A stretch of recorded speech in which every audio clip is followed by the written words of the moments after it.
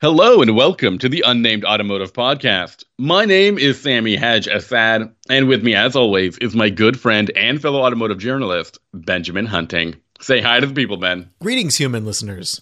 Greetings to everybody. I almost stumbled on the journalist, which would have made me restart the whole intro all over again. But I didn't. I held it together. Why did you stumble? Because you're not sure whether we're journalists or whether I'm a journalist. Because I was considering calling you a dreamer in addition to a journalist. Or a raconteur. Yes, because you told me to ask you about a dream you had recently about vehicles. So you're like an automotive dreamer. That's what you are. Friends, I had an unusual dream last night. Oh, goodness. Why are we doing this on a public space? I was driving, in this dream, I was driving a C8 Corvette, and it was really, really slippery. I mean, like very low friction conditions.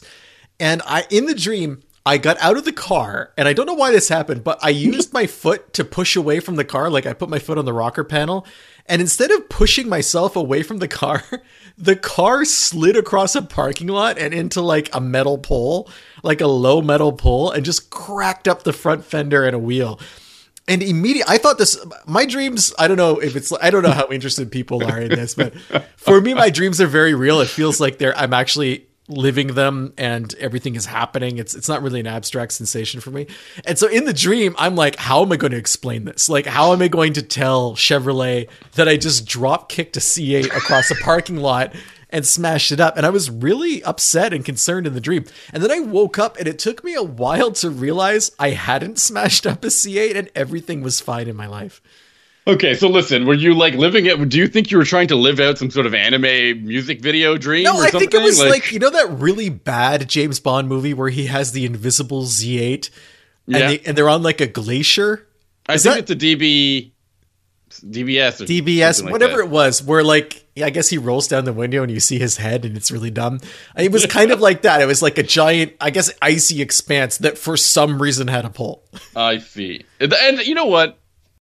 Good on you, because most of my dreams I have such good grip. I have so much traction in my driving dreams. It's just great to hear a contrast, really. Well, I'm sorry we can't all live up to your standards. No, it's not a standard. Even when I'm unconscious, I'm failing you, Sammy. Wow, you sound like my parents. Okay, listen, that's the lucid dreaming of Benjamin Hunting. He's an automotive journalist. You can find his work all over the internet. Ben, give him some links. Sure, you can find my work at Car and Driver, at Motor Trend, and at Inside Hook. And you can find my work at autotrader.ca, driving.ca, and Nouveau Magazine. Ben, don't you have another Kickstarter going on this month or next month? That is correct. So it's not actually started yet, but if you go to deadaircomic.com, you can sign up on the upcoming project page and be notified when we launch on January 30th, which is a Tuesday, and we're doing it at 8 a.m. It is the second issue of Dead Air, which is my comic book that mixes, I guess, 90s college radio with a future where one day out of the year you can talk to the dead. So if that sounds like something you're interested in, head on over to deadaircomic.com, sign up, and we're going to have the second issue. And the first issue will, of course, also be available if you're just getting started. I know a lot of you supported the comic book the previous time around, and I really appreciate that. And we're very excited to get this new issue in your hands, too. Studio Alpaca.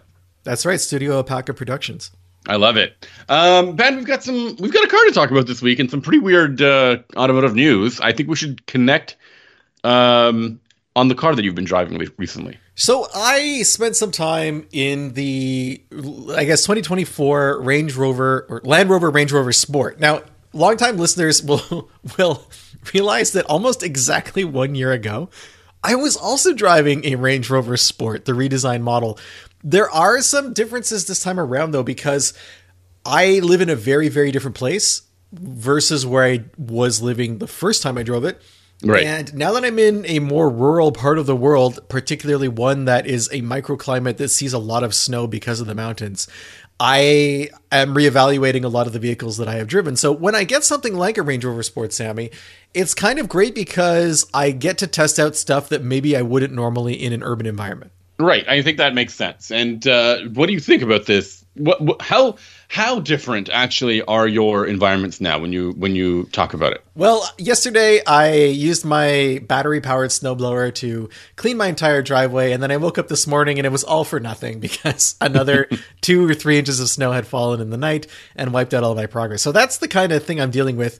The other thing is I live on a part of the road that goes to my house is dirt. So you get like a mile of non-dirt road and then a half mile of dirt road. And I think we talked about this last week on the podcast, but for some reason the plow trucks just stop when they get to the dirt part and turn around. So when I wake up in the morning, and I'm thankful for every morning that I get to wake up, Sammy. Let's not be flippant about the joy and the gift that is life. Especially when you're having dreams of crashing cars. Yeah, well, I mean, wrecking more than crashing, but I get up in the morning and I have to do my best to get to a plowed part of the road. So I'm going to be driving through like sometimes 6 inches of snow, and a vehicle like the Range Rover makes that a lot easier. Gotcha. How exactly? Well, it has something called ground clearance. Yeah, which allows you to float over the snow, as it were, and not drag parts of the chassis through it. It has standard. Come on, every SUV has ground clearance. Nah, I don't know. Even every like faux SUV has. Do ground they clearance. though? Do they? What's the ground clearance on a Solterra? I'd be really curious to hear that. I'll find it for you. You keep telling people what's going on, but I'll find it for So you. it also has four-wheel drive as standard equipment. You cannot get a rear-wheel drive Land Rover or Range Rover or any kind of Rover that's sold in North America. They are all four-wheel or at very least all-wheel drive. Oh, it's massive, 7.3 inches. Massive. That's massive to you. What is it on the Range Rover Sport? Let's find out. I'm going to say 8.5. Shouldn't you know this? You're reviewing the car. Yeah, but I'm testing you. I'm testing your research skills in the moment. I'm going to say it's 8.5 inches. Oh, I'm getting it in metric. It's oh no, it's That tricky. doesn't add up. It's tricky though, Sammy, because the Range Rover that I drove had air suspension. So 8 inches. 8 inches, but is that the solid steel suspension or is that the air suspension? Yes. Because you can drop it quite a bit, and in fact, when you get out Up of the to 11.1, Jeebus. oh, all right, so suddenly you're impressed. That's what a it lot. takes. 11 inches is what it takes to impress you. All right. There you go. Oh, great. So when you get out of the Range Rover, it drops from its 11 inches down to a more manageable, I don't know, I would say 5 inches. And it makes it really easy to get in and out. It makes it easy to load the car. And unlike other vehicles that have the same feature, it doesn't make a ton of scary noises for no reason. I know it's very funny. true. It's funny to say, but there's so many vehicles now that have either an adjustable suspension or a battery system that requires cooling. And when you get out of them, they make these it's like when they would land the Millennium Falcon in Star Wars and like blasts of air and weird sounds are coming out of it as they're walking away. That's the modern driving experience, even for luxury cars. So for the Range Rover Sport does not do that. It's like a very muted kind of sigh as it kneels down. Interesting. I found that the regular Range Rover, the full-size Range Rover, was doing that whenever I would get out, and it would make a massive amount of noise. It was quite scary, like you said. It's not like a carnival ride, like with all the like air sounds. Carnival rides are terrifying because you just know no one has maintained that ride in like at least 5 years. And, you know, it stops and it's shaking and there's steam coming out and the person who's operating it is on their phone and also eating a sandwich and also half in the bag. It's like, anyway. I always thought that carnival rides would just move from one space to the other. I think what happens with carnival rides is you buy it, you use it until someone is horribly injured, and then you sell it to pay for the lawsuit that results from that injury, and then the next person repeats the cycle. So there's just one injury at a time per owner. There's really just one of those giant crazy carpet, like, or a spit. What do they call it? The pirate ship thing? Yeah. There's just one of those in the world, and it just moves from like lawsuit-free company to lawsuit-free company. That's what I thought.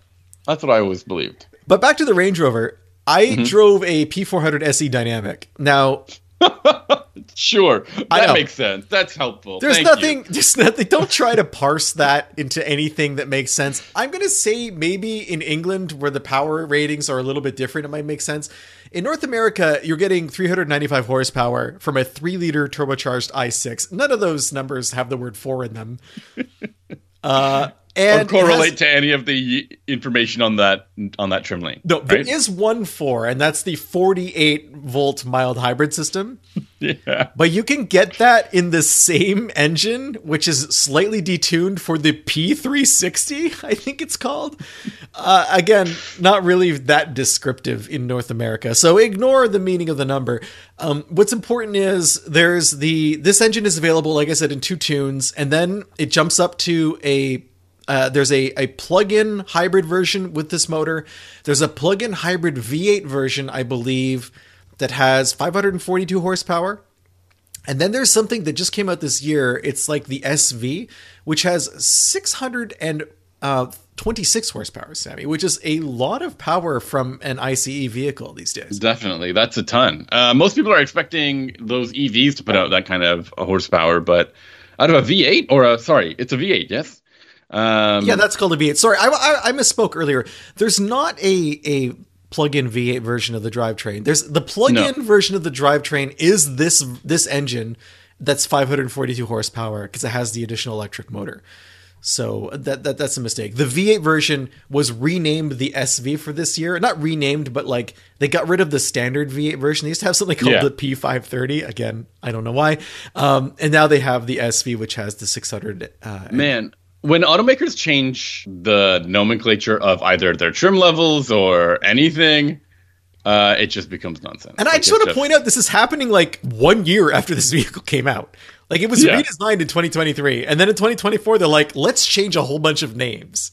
So that's always fun. JLR loves to change their names. I mean, I was driving earlier today and I got passed by an XE. I remember the XE. And it had a trim level that was 35T. And I was like, I remember that I don't think they called them that anymore, right? I don't think the XE's been around for a while. Okay, great. That thing's been MIA for a few years. You really think so? I bet if you went to the Jaguar site, you would not be able to build an XE. I'm going right now. There's no way. I think the XF. Do you think they only have like 2 cars on sale? No, the I-Pace and the XF is still available. F-Pace? The F-Pace, the I-Pace, and the F-Type. But I think that's it. I don't even think the XJ is still around. I think that's done too. XF. That's as far as they go. Yeah. So sad. I mean, so what are the trim levels on the XF? Aren't they just a bunch of weird numbers too? How am I supposed to know that? It changes every year. I can't keep up. That's the why. Why does this keep happening? Getting back to the vehicle I did drive and not the vehicles that no longer exist. So almost 400 horsepower. No, we have to talk. I have to talk about the trim levels of this car. Do you? This is the XF. It's called the R Dynamic SE P300 all-wheel drive. Wow. The next 100 years? It's all of them. Okay, go ahead. So, almost 400 horsepower. It's a vehicle that is reasonably quick, but not super quick. I think it's like in the 5-second range to 60, or if not, it's right around there. Yeah, this is the straight 6, right? Yeah, so like the base model... It's very good. The base model does 5.7 to 60, which is fine. But considering that it costs like $86,000, that's not... Or sorry, $85,000 for the base model. It's not particularly overwhelming. The P400 is somewhat quicker, but it's a $92,000 vehicle. You're paying, it's a pretty big jump to get to it. I found that I'm diving into these numbers even more, Sammy. That hybrid version, the plug-in hybrid, it's 4.7. And in order to get that, you need to spend $120,000. Now, the reason I'm kind of like just grooving on these 0 to 60 numbers right now is because I'm always comparing luxury SUVs in this class to the X5, which is kind of the gold standard in terms of how many different versions there are, how fast they are, and how well they handle. Mm-hmm. And this vehicle does not really match up well with the X5 based on performance. It's not as fast. It doesn't handle quite as well. Like, this vehicle feels large. There's a 90-degree turn to get into my driveway, and it's kind of coming down and around a corner, like downhill around a corner in the snow. So I have to slow down quite a bit. And when I do that, it just feels like I was turning this like large battleship style vehicle into my driveway. That's not normally a feeling I get in a luxury SUV. This is a very very specific. Usually they have like a rear wheel steering or something like that, right? You can get a rear wheel steering with that. I don't believe my model had it. But if it did, it didn't make that much of an impact. There's a special package that you can add as a high performance package for the Range Rover Sport. Okay. It just doesn't have the same kind of, I guess, high performance cachet that the BMW does. Now, I'm not saying that's a bad thing because okay, go ahead. I don't think every vehicle needs to have that. I don't need every SUV that I drive to feel athletic. How do you feel about that? I agree with you to a point, but this is the Range Rover Sport. The Sport, which I think used to be really more road-oriented than the full-size Range Rover. That was my impression of that name and that trim level. And the size of the vehicle used to be smaller than the full size.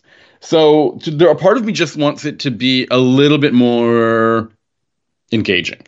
So if you were to look at, I think that what Land Rover does is they're not necessarily trying to go head to head with the Germans in terms of performance, because they're certainly not going head to head in terms of pricing. Remember how I said this was like $92,000 roughly?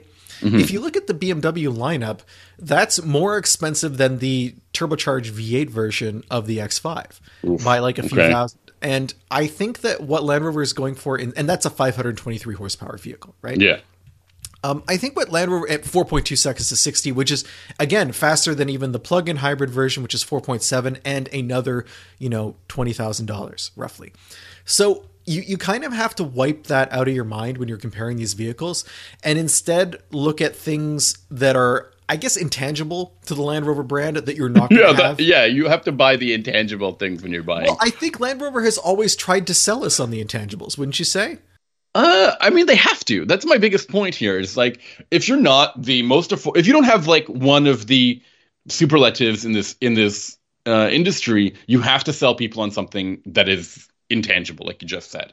And I think, with JLR and with Range Rover in particular, they're looking at selling you on the idea of the ability of going off-road with confidence and with technology, right? Yeah, that's right. I mean, this is a vehicle that is stuffed with off-road features that you are never going to use.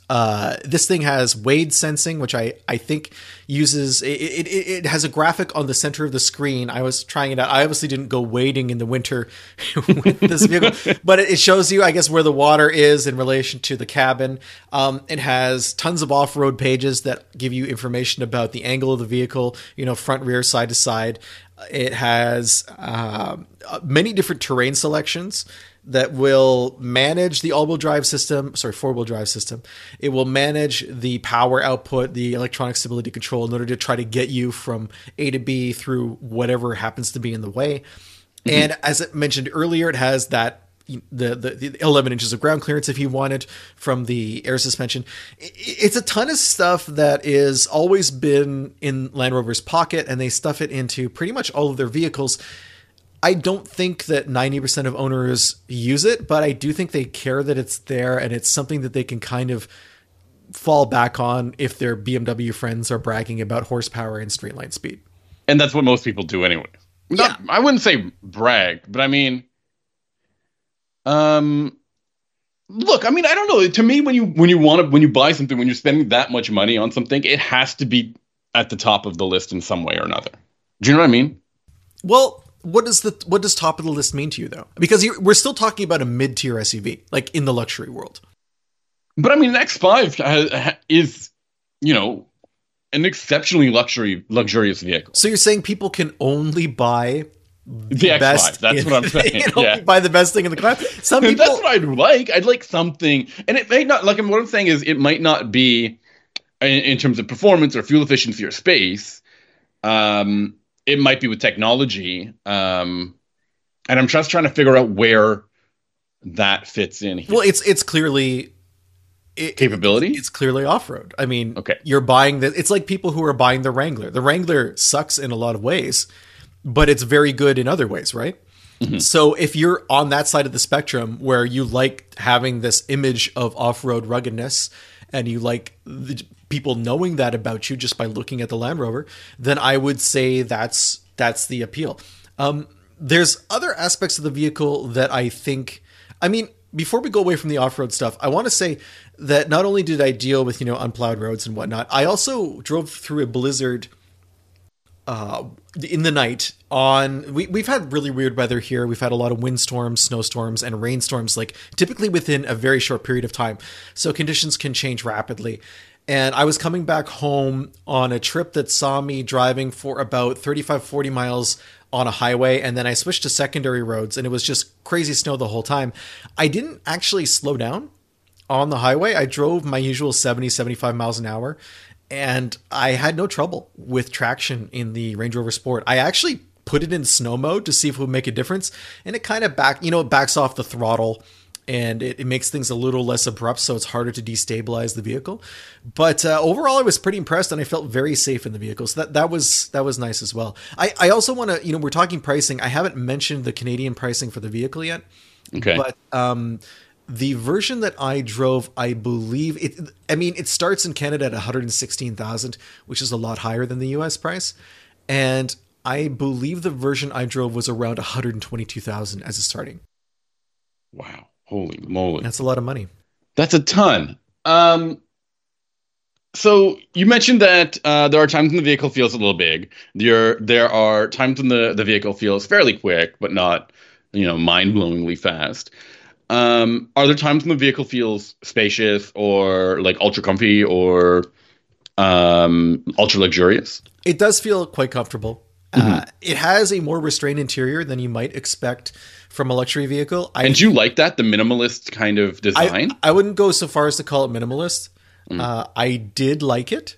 I thought it was well appointed. They have updated the infotainment. They've been updating the infotainment nearly every year over the last little while. It was okay. I had no real issues with it. What I didn't like so much, before I get to what I didn't like so much, I liked the gauge cluster. It was pretty easy to configure it to show the things I wanted to see, and that's not always a given when you're talking about these vehicles. What I didn't like, though, was the center console has it's like that single piece of plastic where the buttons are kind of touch sensitive. Yeah.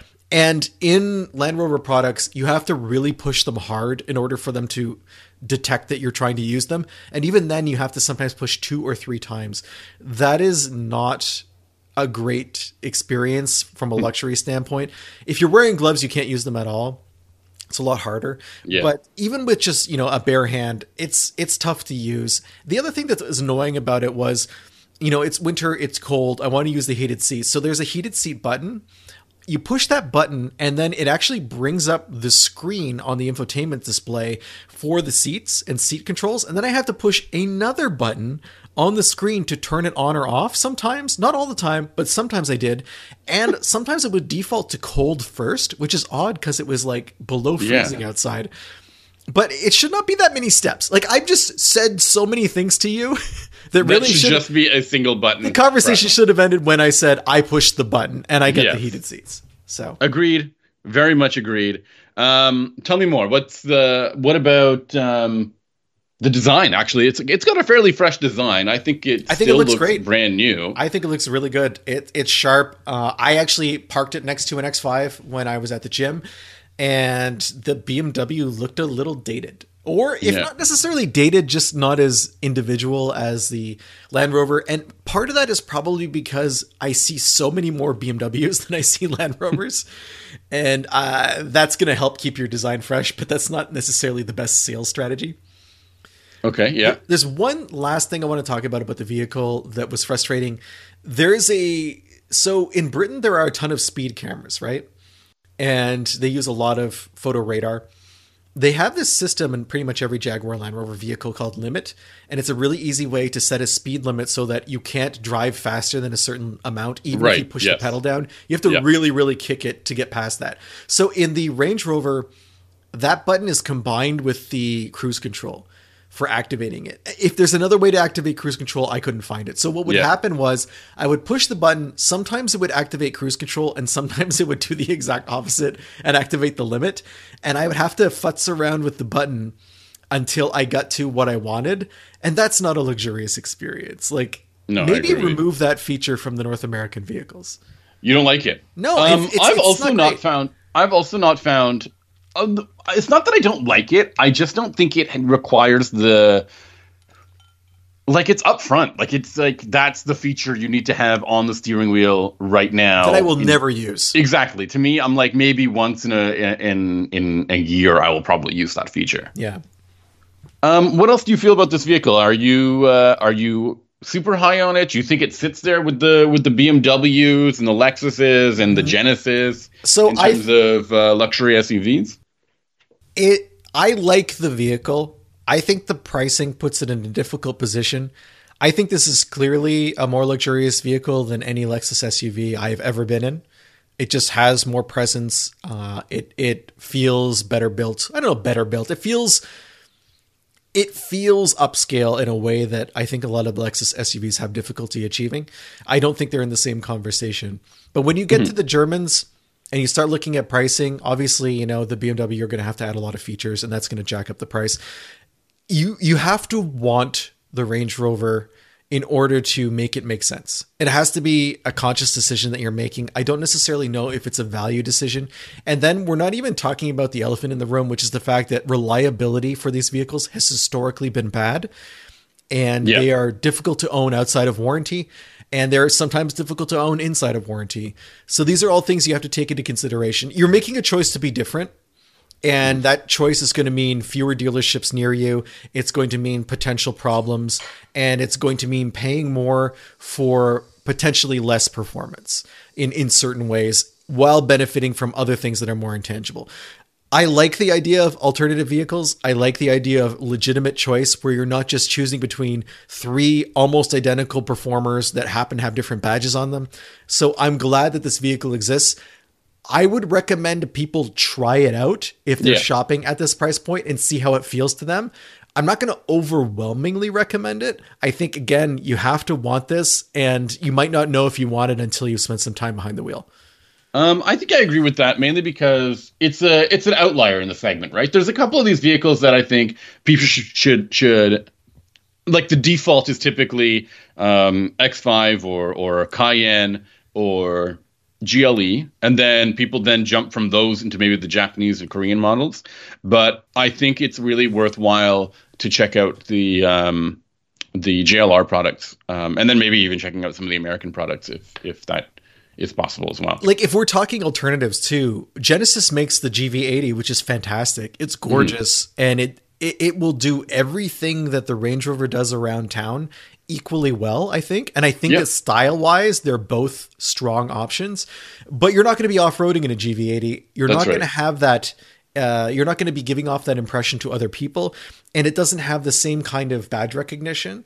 So it's interesting that in this segment, we have these two outliers. The GV80 is infinitely less expensive when you're talking about features for your money. Right. Versus the Land Rover. But the Land Rover has that cachet and that capability. So again, nice to have these choices, I think. Absolutely. And I also do think it's one of the few ones that, like, I've been on so many of these programs driving these vehicles, and they always have like an off-road course. The JLR ones, the Range Rover ones, are seriously intense. Like they make the other ones seem like child's play, like you're playing in a sandbox. I know that sounds ridiculous, but the capabilities or the confidence in which they have in their vehicles really translates. And I think that is truly what makes their product stand out. I mean, on the same event, I've driven the Range Rover, the previous generation Range Rover. I can remember driving it with water up to the hood through a mud pit, and then the next day driving it through a 747 that had been hollowed out with an off-road course inside, where we drove up the wall of the interior of the 747 around another Land Rover that had been placed there as a barrier and an obstacle that we had to get across. So, I mean, they are serious. That's the best way to put it.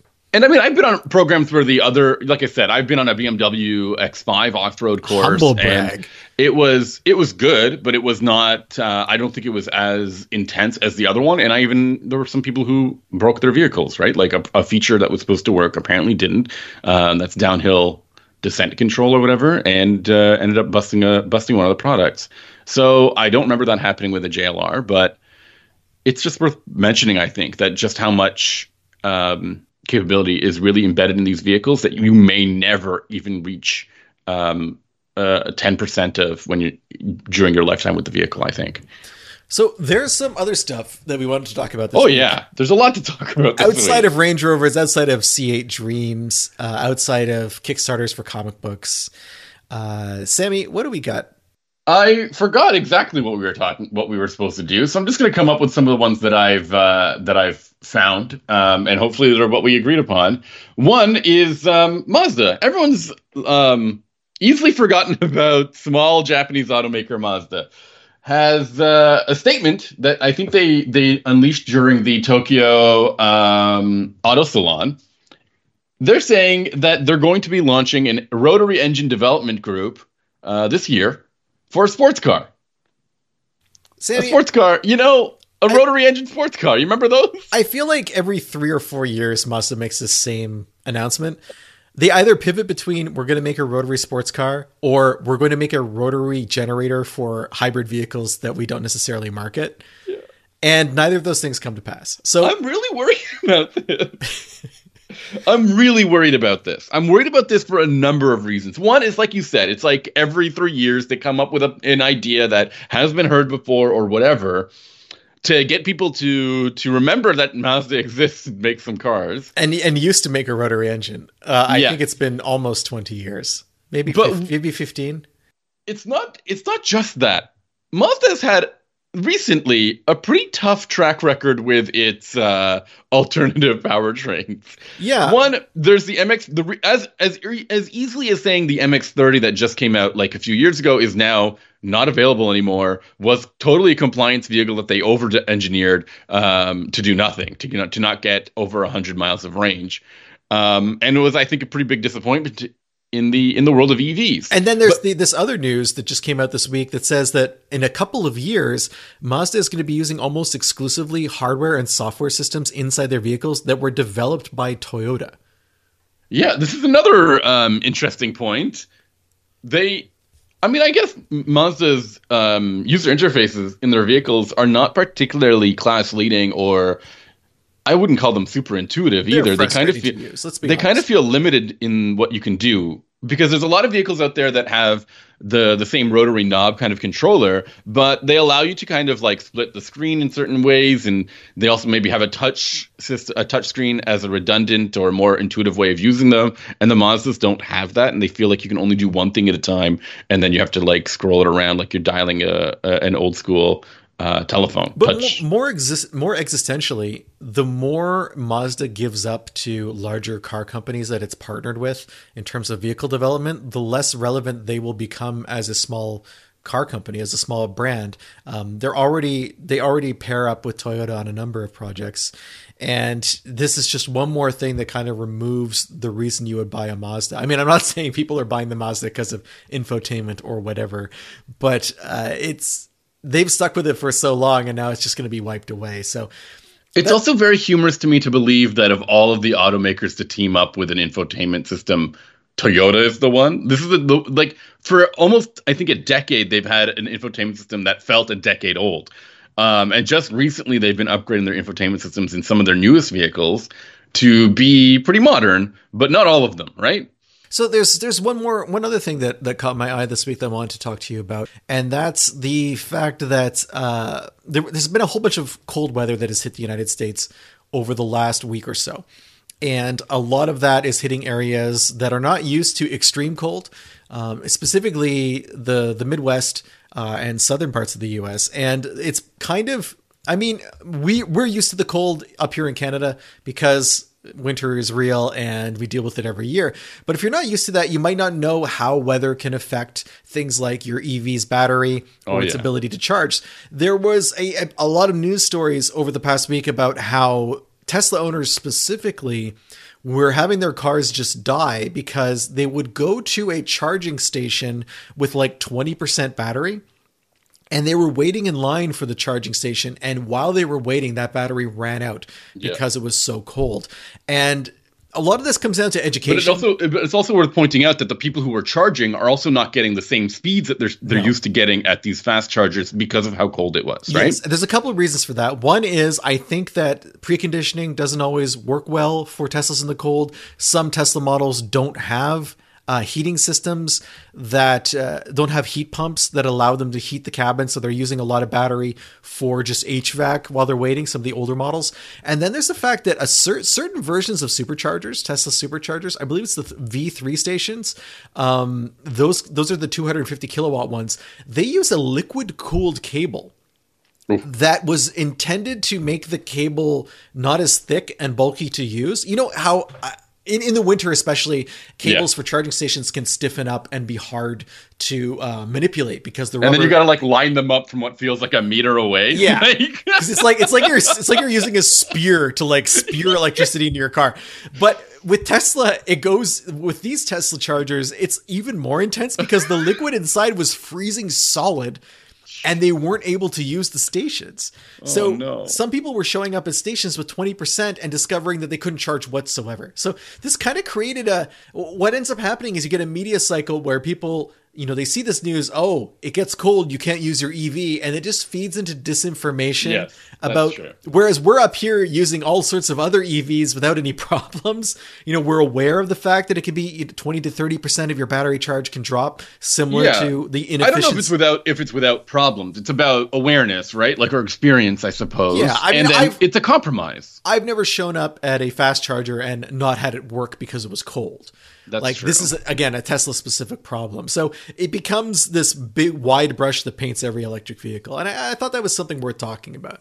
And I do think that's important to talk about, especially because one of the biggest things, like you mentioned, the media cycle of just going, oh, EVs can't do it. You don't waste your money or your time on EVs. Yeah. That isn't the case. EVs can do it and they can have these issues, but being aware of how to work around them also helps significantly. Here's what's not newsworthy. When you go outside with like your gas tank on E or just above E in the wintertime, and you try to start it and you can't because the moisture inside, the condensation inside your fuel tank has frozen and your fuel line is now frozen and you're going to either have to get it towed or put in some gasoline antifreeze or wait for the weather to change before you can go anywhere. These are problems for internal combustion cars too.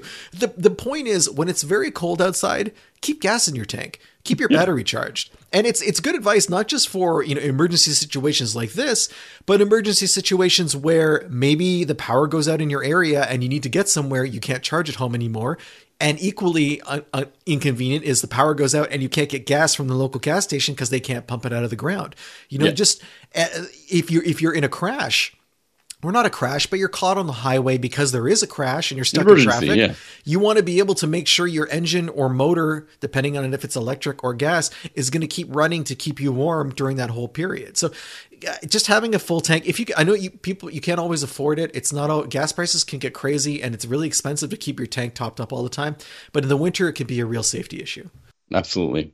One more thing as we close this week's podcast. We mentioned, being from Canada, we have some experience with the cold. There's also a stereotype with Canadians about ice hockey, right? Ice hockey. I love how, so it's always been weird to me to specify ice hockey. I know. As Canadians, we have to specify ice hockey. There's only one kind of hockey, really. I mean, no, there's field hockey. Trust me, the Europeans tell me that there's field hockey. There is field hockey, but there also isn't field hockey, if you know what I'm saying. Okay, fine. So anyways, I wanted to bring this up because Hyundai has unveiled a Canadian exclusive version of the 2024 Santa Fe. That's the really boxy version that you've seen probably back in last year's auto show circuit. NHL, Canada only NHL edition, which has... Tell people what the NHL is, Sammy. The NHL is the National Hockey League, I think. Yes, you're right. It's where they play the big bucks, where they pay the big bucks to watch some hockey. Just before the podcast, Sammy tried to remember as many NHL teams as he could, and he did a very good job. That's not fair. I tried to remember the obscure ones because there's a bunch. Anyways. To Sammy, they're all obscure. They're all obscure. Anyways, buyers are able to pick their favorite team. There are 32 teams in the NHL, and that team's logo will be put on the door sills, floor mats, and cargo liner of the vehicle. And it's the first time it's offered an official version of a vehicle connected to the Hockey League. Now, Sammy, what could possibly go wrong with this strategy? Nothing. This is great. I was thinking there's a couple. I like the idea. But so I'm someone who I'm a Carolina Hurricanes fan because I was a Hartford Whalers fan when I was a kid. And I lived in Montreal for a long time. I still live in Quebec. No one understands this fandom, right? But if I was to order a Hyundai Santa Fe Carolina Hurricanes edition and then try to sell that when I'm done using it, it would be you have to find impossible. Impossible. In Quebec, you would have to order a Montreal Canadiens edition or you would never be able to sell that vehicle. And now I'm thinking of what if you're a dealer and you have someone in Toronto who orders a Arizona Coyotes version of the Santa Fe and then decides they don't want it and it shows up in your showroom and now you have these sill plates with the Arizona Coyotes logo on it, which is a cool logo, but you're never going to sell that vehicle. It's going to stay there forever. Now, I understand there's only 500 versions of this car, of the NHL edition Santa Fe coming. Are you saying there are going to be 399 Maple Leafs versions and 101 Canadiens versions? I think it's going to be all Canadians. That's what I think it's going to be. Montreal Canadiens. I'm all Montreal Canadiens. Yeah. Now, the other question I had was, what happens is there any rumors of teams relocating this? No, not anytime soon. No. No, okay, fine. Because I was what happens? Try as they might, Arizona, even though, I mentioned Arizona, and I don't mean to be, I lost my hockey team that I grew up with as a fan. Yeah. They moved, and it was heartbreaking, and I don't wish that on anybody. But I do want to point out that the Arizona team ostensibly has been owned by the league for a very long time, and currently plays in something called Mullet Arena, which is a college stadium that only has 5,000 seats. Wow, really? Yes. Oof, and it's not sold out every game, are they? Here's the sad thing, Sammy. They moved from another Fuller's larger arena a couple of years ago, and revenues were projected to stay the same because they weren't filling the other arena. So they were like, really, it's a lateral move? That is the saddest part of the entire Arizona Coyotes saga. I love it. All right, that's all I've got this week to talk about. Ben, what should we tell the folks now? How about we tell them where they can find our latest episodes, our next episodes, and stay in touch with us? Just head on over to our website, unnamedautomotivepodcast.com. You can see all of our previous episodes. You can see a whole bunch of ways to connect with us. There's a contact form there. When you fill out that contact form, whatever you send us lands right in our inbox, and we usually respond to it or talk about it on the next episode. Use that power for good, everybody. Please do. Additionally, you can reach out to us on social media. You can find Ben on the Filter Flavored World of Instagram. He is at Hunting Benjamin. You can also find me on Twitter, or the social media network formerly called Twitter. I'm at Sammy_ha, like you're laughing. Or you can email us the old-fashioned way. It's benjamin@benjaminhunting.com. You can also find us, as Sammy mentioned, on our website. There's tons of little buttons you can click to subscribe to us on various podcatchers. Just search for Unnamed Automotive Podcast on your favorite service. You can also find us on YouTube now if you go there. But we are honestly everywhere. And tell your friends, share us around, leave comments, leave reviews. It really helps us kind of spread the word about the show and enlarge the audience and get even more cool interactions and messages from listeners. Sammy, what are you going to be driving next week? Nothing. I'm going to be talking more news and more features. All right. I am going to be talking about the Acura Integra Type S, which I am currently driving through massive amounts of snow, which is Excellent. An interesting experience. I really liked the normal Integra that I drove. Normal in quotation marks, I guess. A-spec? Yeah, I think it was A-spec, C-spec, some spec. I can't remember exactly. It had a sweet transmission. So trying out the Type S has been a long time coming, and I have a lot to say about it. Very cool. I can't wait. And I'll talk to you next week. Thanks for listening. Bye. Bye.